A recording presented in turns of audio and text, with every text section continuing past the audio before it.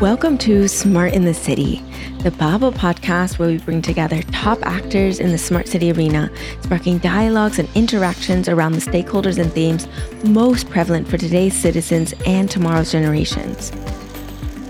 I am your host, Tamlin Shimizu, and I hope you will enjoy this episode and gain knowledge and connections to accelerate the change for a better urban life. Smart in the City is brought to you by Babel Smart Cities. We enable processes from research and strategy development to co-creation and implementation. To learn more about us, please visit the Babel platform at babel-smartcities.eu. Urban Innovators Global and Babel Smart Cities are proud to announce the launch of the Urban Innovation Leadership Program, an academic program that is tailored and totally customizable for your organization. If this sparked your interest, you can reach out directly to me, Tamlin at babel-smartcities.eu. You'll find it in the show notes as well for more information. So today I have with me someone you may have heard before on the podcast, but it's been a little while. So only if you're one of the OG listeners, and always someone I like to have a chat with quite often on the regular about everything to do with cities, especially. So I actually can't really believe that I haven't had him one-on-one yet on the podcast. So this will be a first. But yeah, here we are. So we are digging into a specific challenge in this episode that we see at Babel Cities trying to tackle all of the time. So we want to give a lot more context to that and a lot more expertise with what we're seeing. So, but before we dig in, let me first introduce our great guest. So here with me chatting is Alex Schmidt. He's the CEO and founder of Babel Smart Cities. Welcome, Alex. Pleasure being back. Pleasure having you. So I always like to start with a little teaser. And so the teaser I've chosen for you today is, drumroll, if you had to describe the smart city market in 3 emojis, which emojis would you choose? Okay, I'm not a big emoji person, so let's... I beg to differ. Let's see. Well, you're creating your own emojis now, right? So, the light bulb, likely. Lots of ideas that are out there. So I like this one. The exploding head. Sometimes it's just overwhelming, too much information, too much going on. Yeah. And also just sometimes a little complicated and annoying. It just bursts your mind. Well, and this upwards looking graph, right? Okay. So it's certainly something that's coming. We've seen amazing progress post-COVID, lots of energy, right? So remember back 6-7 years, the budgets were like 1 or 2 zeros less, and it's just a market that's coming, and enjoy every day working in it. Very good choices. Okay, so I always like to give our listeners a little bit of intel into who the person is that's actually behind the mic. So tell us, who are you, Alex? Where did you come from, and how did you get here today? Okay, well, let's start at the very beginning. Okay. Born. Exactly. A village boy from Bavaria, southeastern Germany. Grandchild to a farmer, child to a craftsman.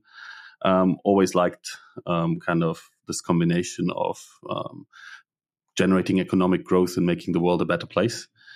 Studied environmental engineering, transport engineering, and business administration. Those are my 3 degrees. Always trying, again, to combine economics and the environment for a better future. Then worked at the Fraunhofer Research Society for 7 years, I think. Had a brief stint at the MIT Sensible Cities Lab to work on data analytics to understand cities better. Then I worked for 2 years as an director for an European institution that I helped found in Barcelona, and now for 6.5 years, working solely with Babel as the founder, with a great bunch of people to get all these cool solutions that are out there scaled in cities across Europe. Sounds good. So working, living and breathing Babel now. I know that there's a lot going on with the topic that I want to dive in today. So what the topic that I chose for today is around procurement. And I hope that everyone didn't just turn off the podcast now that I said procurement, because we're going to try to liven it up and make it more interesting, right? And So what do you think, Alex, is the biggest challenge that we are facing when it comes to procurement today? Oh, it's always hard to see one, but there's definitely kind of a distinction between internal and external problems. So I think the main issue is it all takes too long, and often the outcome is not good enough, right? So the idea behind it is very good. So procurement in general is supposed to create a level playing field, so that cities in the end get the best solution or not just cities, actually any operator of critical infrastructure. Often also used by private sector, this tool. So it's really about finding the best solution on a couple of merits to actually buy and implement. So what are the problems internally? Very often it's about who is the final decision maker, right? So it's very complicated to, in many instances, if you buy especially something innovative, who actually chooses in the end, who is the final one to make the call, which ones are being bought, or what also the specifications of such a solution should be. So there's a lot of internal kind of back and forth between the political leadership, the administrative leadership, the procurement officers, then also the different types of interests, those that want to run the projects, those that look long-term, those that should short-term. So that makes it a lot more complicated than it looks from the outside. And then there are the external factors. Right. So there is different levels of government. If you're a city, you likely have a regional, a national, and the EU government or some other form of government above you. And the guidelines that you get don't always like one-on-one match your problem. So it's always hard a little. There's always a little bit of an uncertainty to choose which pathway to go for, what is right, what is wrong. It's not a black and white kind of application area. It's really has quite some shades of gray, even if you do it properly right. And then it's only when you touch the actual thing that you want to procure, right? So there is a lots of very unique, innovative, and great solutions out there. Either you don't know about them or you don't understand them in all details. So all these create complexities, create problems then, which, make the procurement processes longer and often don't generate then the desired outcomes. Absolutely. And I want to get into this a little bit more. I know we found some research that shows that the procurement of innovative urban solutions can take up to or around an average of 22 months. What factors do you think contribute most to this long duration? You talked already about the central challenges, but what else can you elaborate on there? First of all, it's amazing, right? 22 months to procure something. So that means until you have signed the contract, that doesn't yet mean it's implemented. So and the innovation has already changed, right? Exactly. Innovations are inherently fast. So, and that's a really interesting element, right? So these processes were set up for when public entities mostly procured long-term things, right? Things with a long innovation life cycle, roads, buildings, these things that have like 50 years of duration. So once they're out there, okay. Now, if we try to buy something that has an innovative hardware solution, it has a technology life cycle of 2 years. Software you get an update every couple of weeks or at least every 6 months, right? So these processes just are not fit for purpose or these lengths of the processes are not fit for purpose for these kind of more innovative solutions where there is a high pace. So I think that from all the other things that we have mentioned, that's the one thing to add is just the world has become faster, right? So you cannot write down the specs at one day and then 22 months later sign a contract with the exact same specs. It just doesn't work. The world has changed a lot. I think that's the core problem that's in this process is the speed that it's needed to actually keep pace with the innovations out there. And those innovations are great, so don't get me wrong. I don't want this anyone to get this in the wrong way. This is actually what we need. We actually need to speed up a lot more. We only have until 2050 to get our whole continent climate neutral. Some cities only until 2030, which is 6 years. So you cannot take 2 years to procure something, not even having started implementation yet. So it's all the right things. And that process, there are some improvements to it that the Commission has brought along a long way now. They just need to be applied. And I think there's lots of good ways forward. So I want to keep this all at a very positive end, even though, as you said, I hope the listeners are still there because procurement in itself is not a very hot topic, but it But it's so important to talk about, and we need to be talking about it more because it is kind of, it goes cross-dimensional. It's really something that all departments of all cities have to deal with, right? Almost. So I know we wanted to keep it on a positive note, but my next question is actually quite negative in the sense that we have found that 80% of urban innovation projects do not generate a lasting impact. That's a big number. That's crazy. You can think about all the time and all the energy and all the money that is going down there. And I'm sorry, this, as I said, it's very negative. But how do we get out of this? How do we turn that 80% into 20%, for example? Like, what is this? What is the shift that is needed? First of all, let the number sink in, really, right? Yeah. So that's there are cities out there in Europe that are now investing €1 billion a year into innovative urban solutions to get them climate neutral. Now, imagine 800 million of that, and that's taxpayers' money, right? Going to waste. That would be that gives us all a little bit of a shiver there. So that's a huge problem. In its core, I think it's an information problem, right? So in its core, if the right information are available at the right time and the right quality to the right people, you can speed up the process immensely. I think that's what will get us from 80% to 20%, and then there's still a lot more to be done. It has to do with decision making within cities. It has to do with staying kind of neutral to technology, because especially during COVID, we did some analysis that those tenders that were sent out in that time, about half of them needed to be pulled back before they were even awarded, because there was some form of proprietary knowledge or proprietary technology in the tender. So that means only one entity in the end could reply to it. And that's, no one did that on purpose or made this kind of a, no one wanted these time and these processes go to waste. But again, with just not the knowledge with the procurement office that this was a proprietary piece of technology that they were trying to procure, going back to what it is in its core. It's an information gap. So as long as we kind of keep everyone that's making these decisions informed on what are good solutions, what are bad solutions, what is out there, what has already happened, right? So many great things are already out there in cities that you can learn from. And on the second part, also kind of keeping it technology neutral.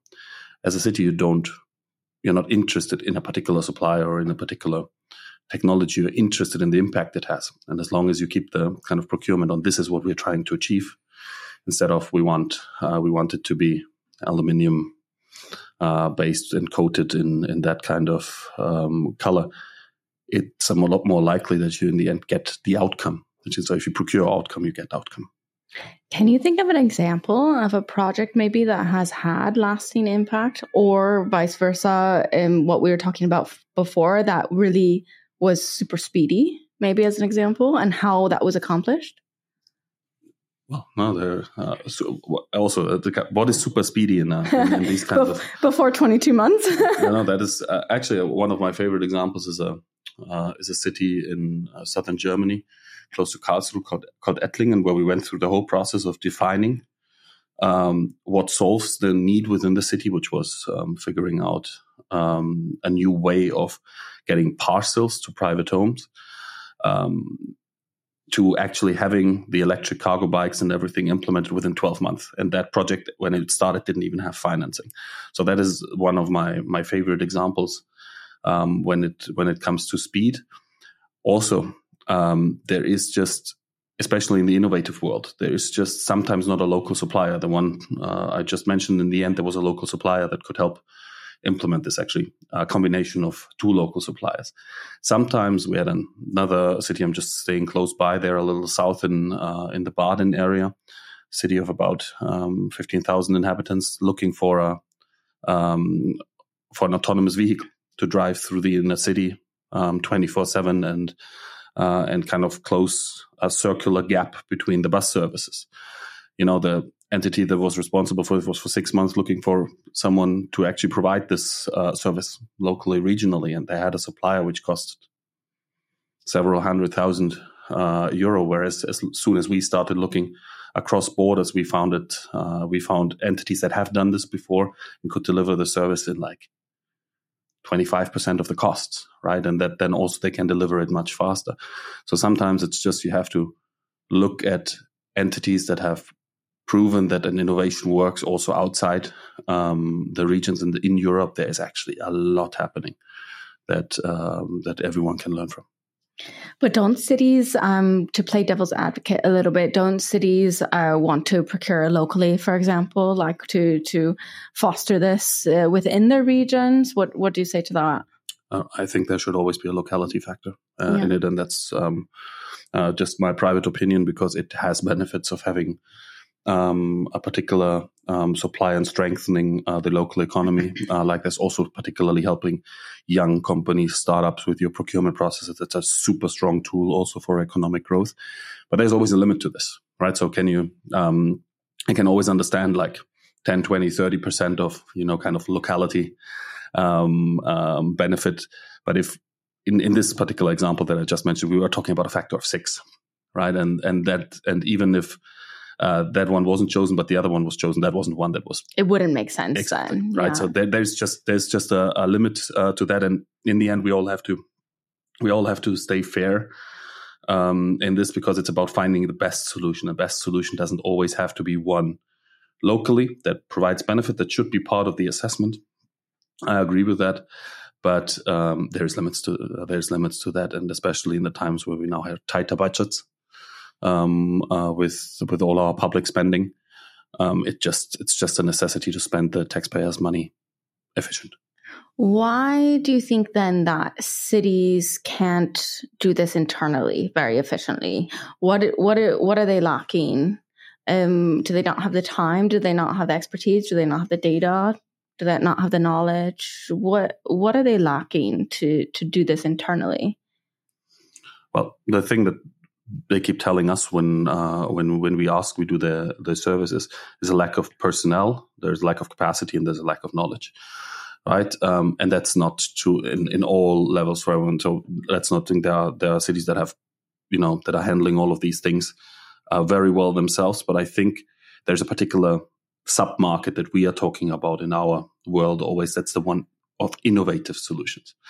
Right. Mm-hmm. So I think every procurement department in every city is good at doing the things that they have done several times before. But now if you're looking at doing a completely new delivery system for your inner city, or you're doing an autonomous vehicle or a new data platform, which is something that you don't have experience with, and none of your staff has, because there are maybe a couple of hundred people in Europe in total that have experience in these kinds of areas, then that's just where it makes sense to get someone to support you, or to kind of inform yourself on the corresponding resources that are available, so that you do not kind of repeat the mistakes that the other cities that have implemented something like this have already done.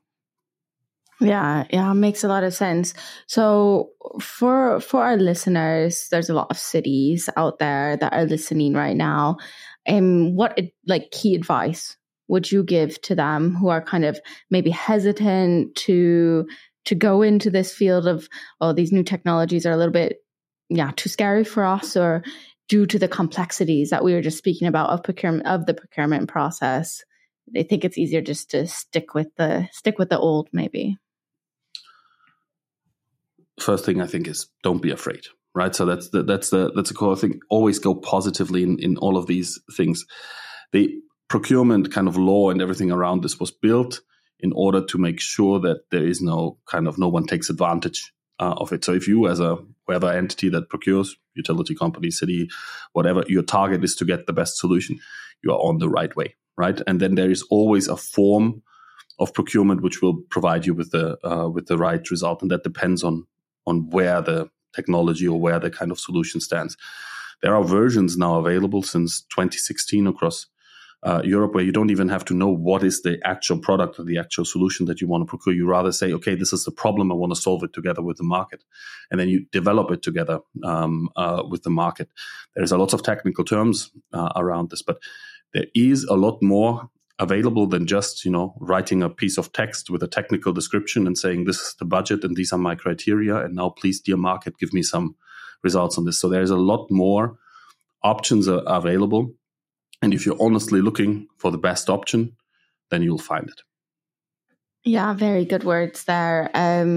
So I also want to look ahead a bit on the trends that we see happening. What trends do you see in the innovation market for smart cities? And which of these emerging technologies that we see on a daily basis do you think will have the most significant impact in the next decade? Oh, wow, those are big questions. Big questions. Predict the future now for us. Now we will record in a few years and we'll see how badly you predicted. Okay, no. Good. The good thing is no pressure. You're supposed to be wrong in these kinds of questions. So I think there's some trends that we see when it comes to the type of solutions and the area that they solve. But let me rather start with something that is becoming more and more common, especially in our world of innovative solutions for the public sector. And that's there's a combination of different types of fund, right? So the municipality puts normally from their own budget some money, and then their own procurement rules and their own kind of processes are the ones to be applied. Now you see it a lot more often that the regional government or the national government chips in, or the EU. There is this huge 1 trillion budget now available for also with regards to the targets of the Green Deal, where there's a lot of structural funds, horizon funds available to actually progress and then procure the right solutions and test them in your market. And they then have their own rules because they come from where the money comes, right? And then mixing up these kinds of processes is often a very complicated process. So that's something where lots of fear comes in. There's a lots of examples out there where this has gone very well, and a lots of examples where then in the end the money didn't flow to the city. So there is experience out there for all of these kinds of things now. Get the help in this, and that's certainly something that will help us, because paying all of this innovation that we need out of the municipal budgets is absolutely impossible. Now, when it comes to technologies, I'm not going to jump into is hydrogen or electricity more likely. Where's the electricity coming from? But maybe to drill this down a little bit is where in what areas do we see the biggest activity yet? So it's historically over the last 6 years that we've been collecting these data. Mobility has always been one of the main activity areas, and it was about electrifying fleets, the municipal fleets, or the special vehicles as well. But buses are a big investment areas, the charging stations around this, and then of course you have investments into infrastructure around this. This has historically been like 40%, 35 to 40% of the activities in that area.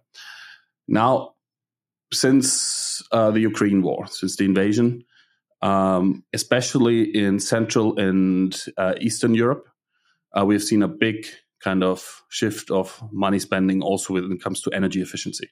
Local production of electricity, change in heating systems, these kinds of things that have gone up. They've always been number two, but they're getting closer to the activities that we see in the mobility world. And those are massive investments, right? So there are those investments being done by the municipality or by the public utilities themselves into their own infrastructure, schools, libraries, the office buildings that they own, social housing, and these kinds of things. But there are also elements that, a municipality can also only support, right? Office buildings, private properties, these kinds of things. And we have seen investment plans of the leading cities in Europe that are planning to be climate neutral until 2030, which are, up to 70% of the overall investment that they have to do goes into kind of heating and electricity when it comes to refurbishment of houses. Yeah, really, really interesting trends we see in energy for sure. What do you see as the future of digital side of things? I just want to touch on that because everyone's talking about AI. Everyone's talking about this digitalization. There's this system shift in how we're thinking. There's a lot of things going on. So can you put that in just a couple sentences maybe on how you see that? Keeping up with the big questions there. Yeah. I think on the one hand, AI or the capabilities it provides us is just another capability that we are adding. We are not applying technology just for the sense of finding application areas for it, but in the end, it helps us to improve our services in cities. It helps us to do more with less resources, right? And that's, I think, the core that artificial intelligence can give us. We can just, optimize resource-wise how we deliver on services. And if it's done right, it can also kind of be a democratic tool if it's done right, a democratic tool to kind of make processes more efficient and to improve the outcomes of everything. So AI is such a kind of transformative topic that it will influence so many different fields of progress, right? So it can influence the amount of staff we need for particular services. We can free up capacities for other areas. It can significantly reduce the amount of money and time we have to spend somewhere, but it can also improve particular parts of services. It can make the arrival of buses more predictable. It can, optimize our heating systems more efficiently. So there's a kind of a transversal effect that it can have in all the different kind of sectors. And it's going to be very interesting to see for all of us how this pans out. But the cool thing really is that we see a good bunch of areas of proven application areas in cities in Europe already. Yeah, really interesting times that we're seeing here in that field. I wanted to touch just quickly on also, because we were talking about procurement, but before procurement happens, the money has to come from somewhere. And maybe you can touch on a bit of the different funding and financial models available for cities looking to procure innovative solutions. Yeah, absolutely. So first of all, I think that the core of this is there's money available, right? It's not going to fly to you. You have to go and pick it up. But I think one of the core vehicles is the 1 trillion EU budget that doesn't stay in Brussels. It's divided into 1,000 different regions in Europe. There's money available for structural investments, anything that has to do with infrastructure.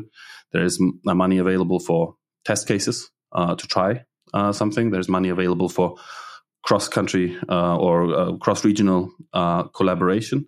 And then we will never cover the whole thing, right? So there's always kind of a co-funding and, putting in the mix the own municipal funds, right? The investment budgets of municipalities need to be safe. They need to be protected because they are necessary for the future, for the next generation. So only cutting there will bring us lots of problems in the near and especially in the mid and long-term future. So this kind of investment in the future also from the strained city budgets need to be protected. But the combination with external funds, EU, the ones I just named, but similar fundings are available mostly across Europe on the national and regional level. And then there are some very particular funds. So I think the European Investment Bank is doing an amazing job in providing funding for also bigger projects where you can get several million in kind of appraisal funding, so to plan your projects, and then even much larger amounts in loans for feasible projects. In the end, if you consider grants are always a good thing because you don't have to pay them back if you do everything correctly, or loans or other kind of debt vehicles.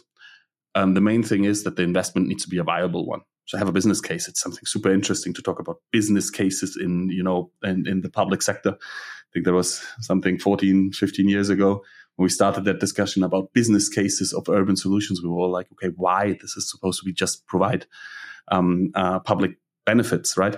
But this is a cool thing about a lot of these solutions that we are talking about. They provide both. They provide a positive environmental, social, economic outcome, and it can be business-wise viable.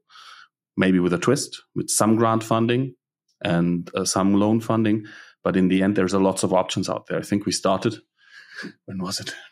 4 years ago. We said we're going to look out into Europe and see how much grants there are available, how many different ones. I was personally thinking there might be like 2,000 or so different ones. Our crawler is still active and there's still a couple of them found, but we are now with over 10,000 active grant funding options available. And those are from all different areas. Partly they're on the city level from city taxes, partly they're on the regional level. Of course, there's lots happening on the national and the EU level.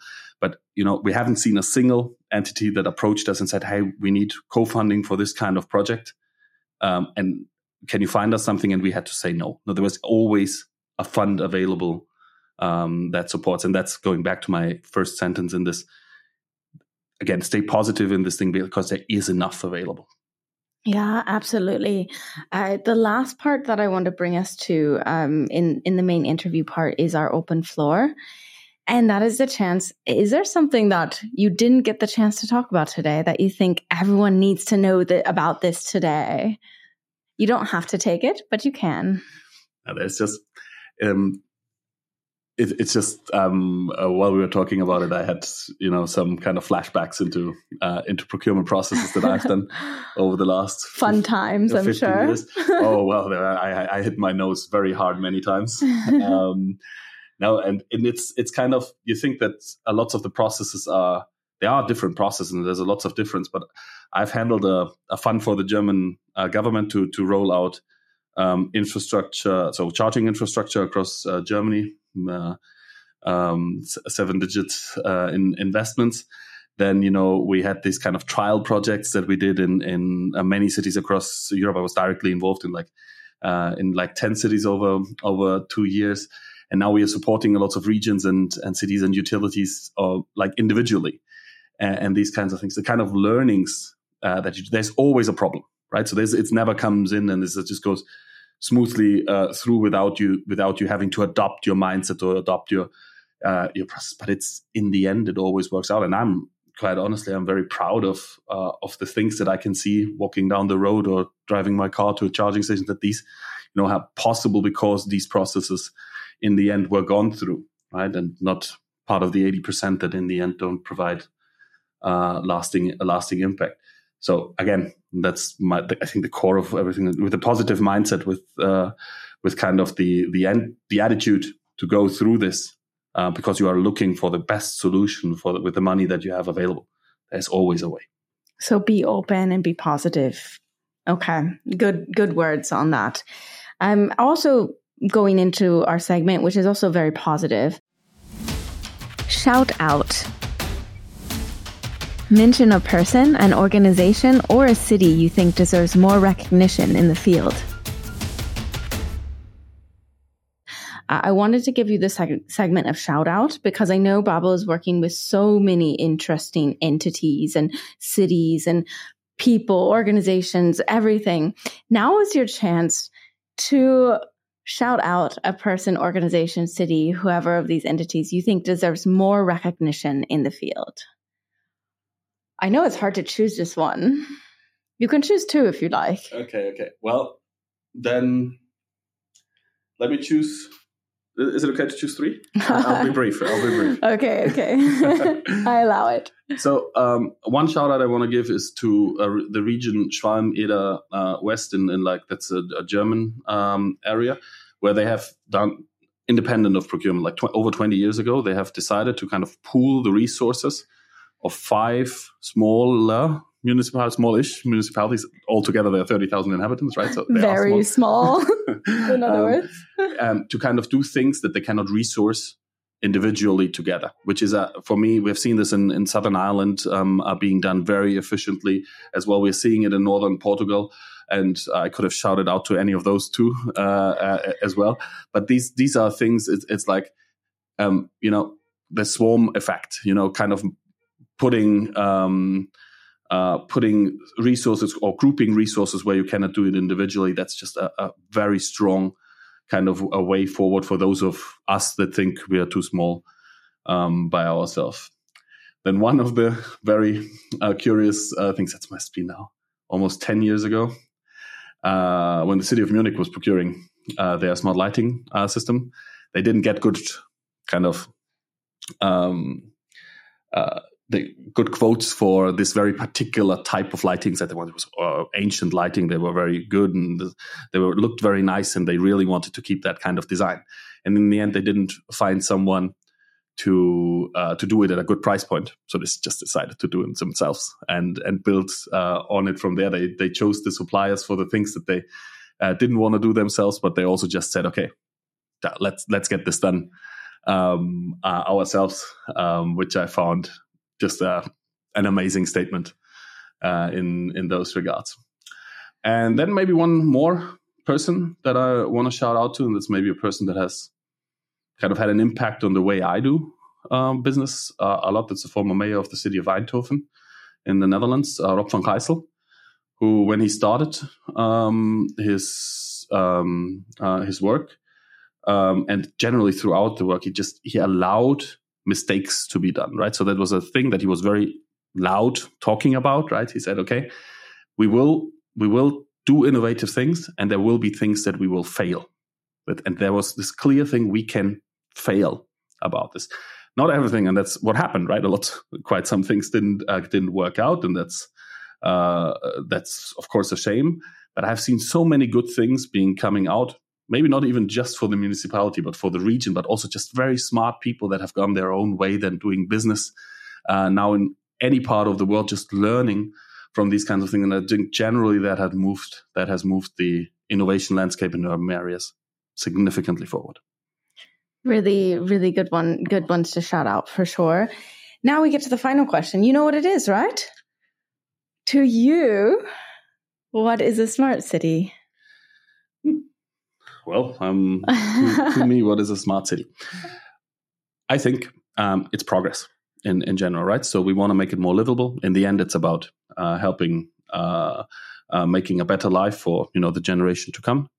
And now the tool that we have available that we didn't have available 50 years ago is technology to some extent. So doing it the right way, not because it's the only solution that we have, but because it's one of those that can provide the biggest impact. And if we do it right, my daughter and my other future children will have a much better kind of quality of life living in our amazing European cities.